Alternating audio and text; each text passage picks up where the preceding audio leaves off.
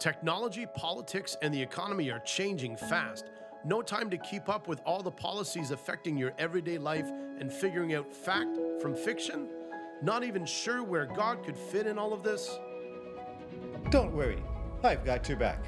I'm here to dig a little deeper into the issues of the day. And most importantly, to show you the spiritual principles and solutions we can use to rise above it all victoriously for your family's success. Stay tuned as we discover God's plan for our life on earth as it is in heaven.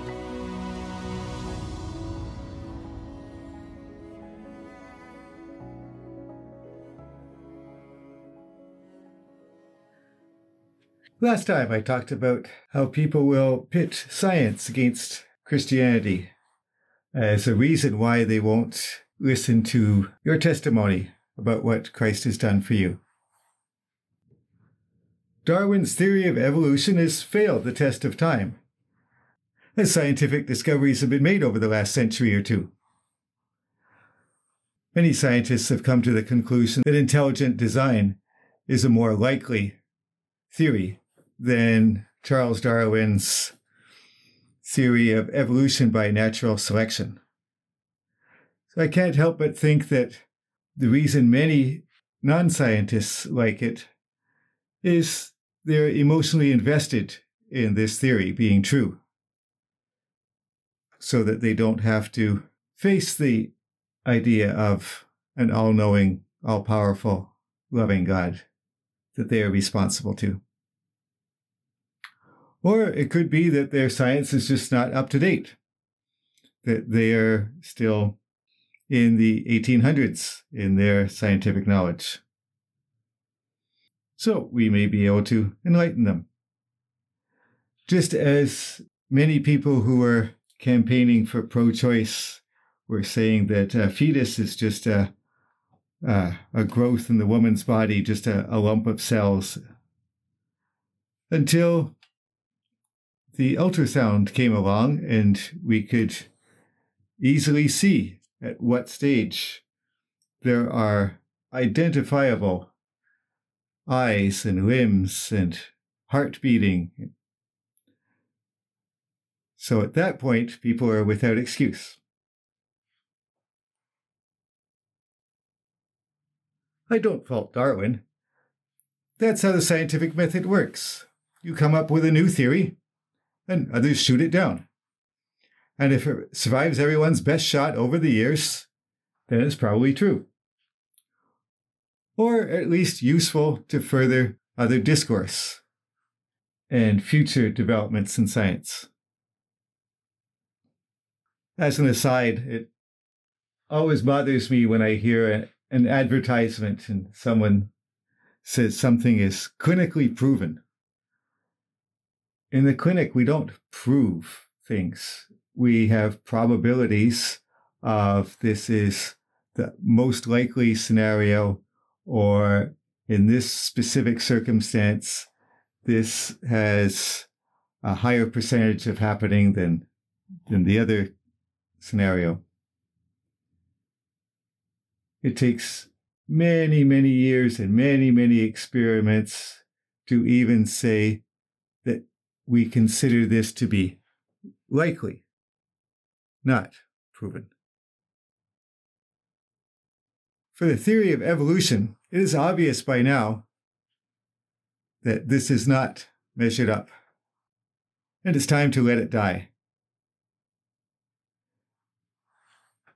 On the ash heap of history, along with all of the other scientific theories that have been shown not to be accurate.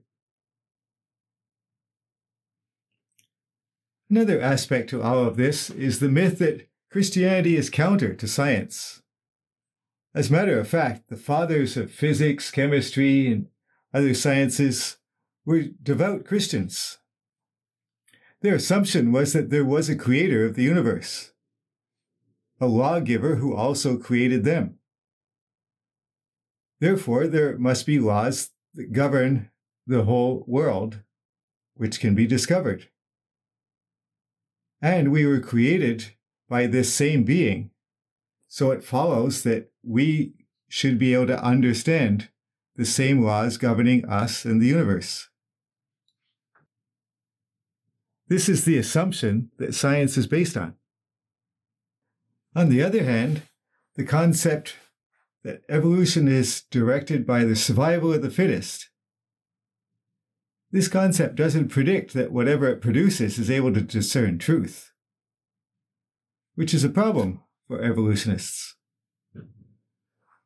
I'm sure we can all cite examples of when a government or corporation or even an individual is fighting for survival. The truth is often a secondary concern, a casualty, if you will.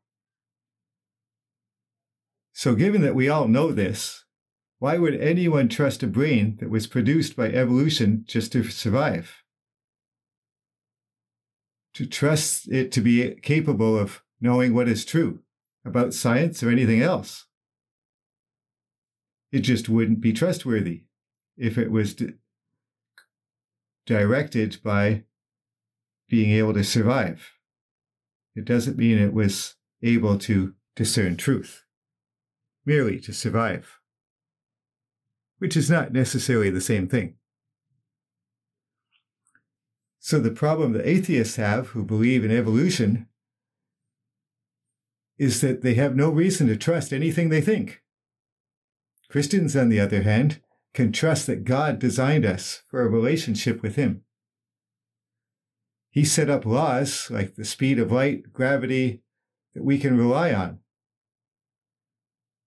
And He created us with brains that follow the same rules, so that we are able, at least partly, to see and discover these laws and conduct science. It's sort of like if our father is Spanish and we grew up knowing Spanish, then we should be able to read his plans that he wrote in Spanish. If we were designed by something completely different than what the universe was designed by, then we wouldn't necessarily know that language. It may be of interest to note at this point, as advanced as we like to think we are scientifically, we are still discovering how these rules play out, the laws governing our universe. It's recently been noticed that the molecules in our cells, which are about 1/1000th of our size, and the galaxies up in the sky that are about 1 billion times our size, all follow the same quantum mechanics rules. So quite interesting that at the extreme micro and the extreme macro level, the background stuff, the back-end programming, if you will, that's not apparent to the naked eye, these things follow quantum mechanics. On the other hand, the user interface, the things that we have seen throughout human history, the things that we see here on Earth, they follow Newton's law of physics, which was discovered, of course, a couple centuries ago, because that was easier to notice, an apple falling on your head from the tree. And noticing that whether it was heavy or light, that it was going to fall at the same rate and accelerate towards the Earth because of something we call gravity. So, whenever our friends cite evolution, let's guide them to using the scientific method without any emotional attachment to the outcome. Scientists always diligently try to remove that and to be objective and let the facts speak for themselves. It's a more rational explanation, intelligent design. And we can invite them to get to know the Creator. If you are presenting your body as a living sacrifice and allowing Holy Spirit to transform your mind, congratulations. You are integrating your spirit, mind, and body, strengthening yourself to overcome evil with good. Please leave a rating for the show and hit subscribe to be notified of new fascinating topics I'll be discussing next, on earth as it is in heaven. Until next time, may God bless you and make you a blessing to those around you.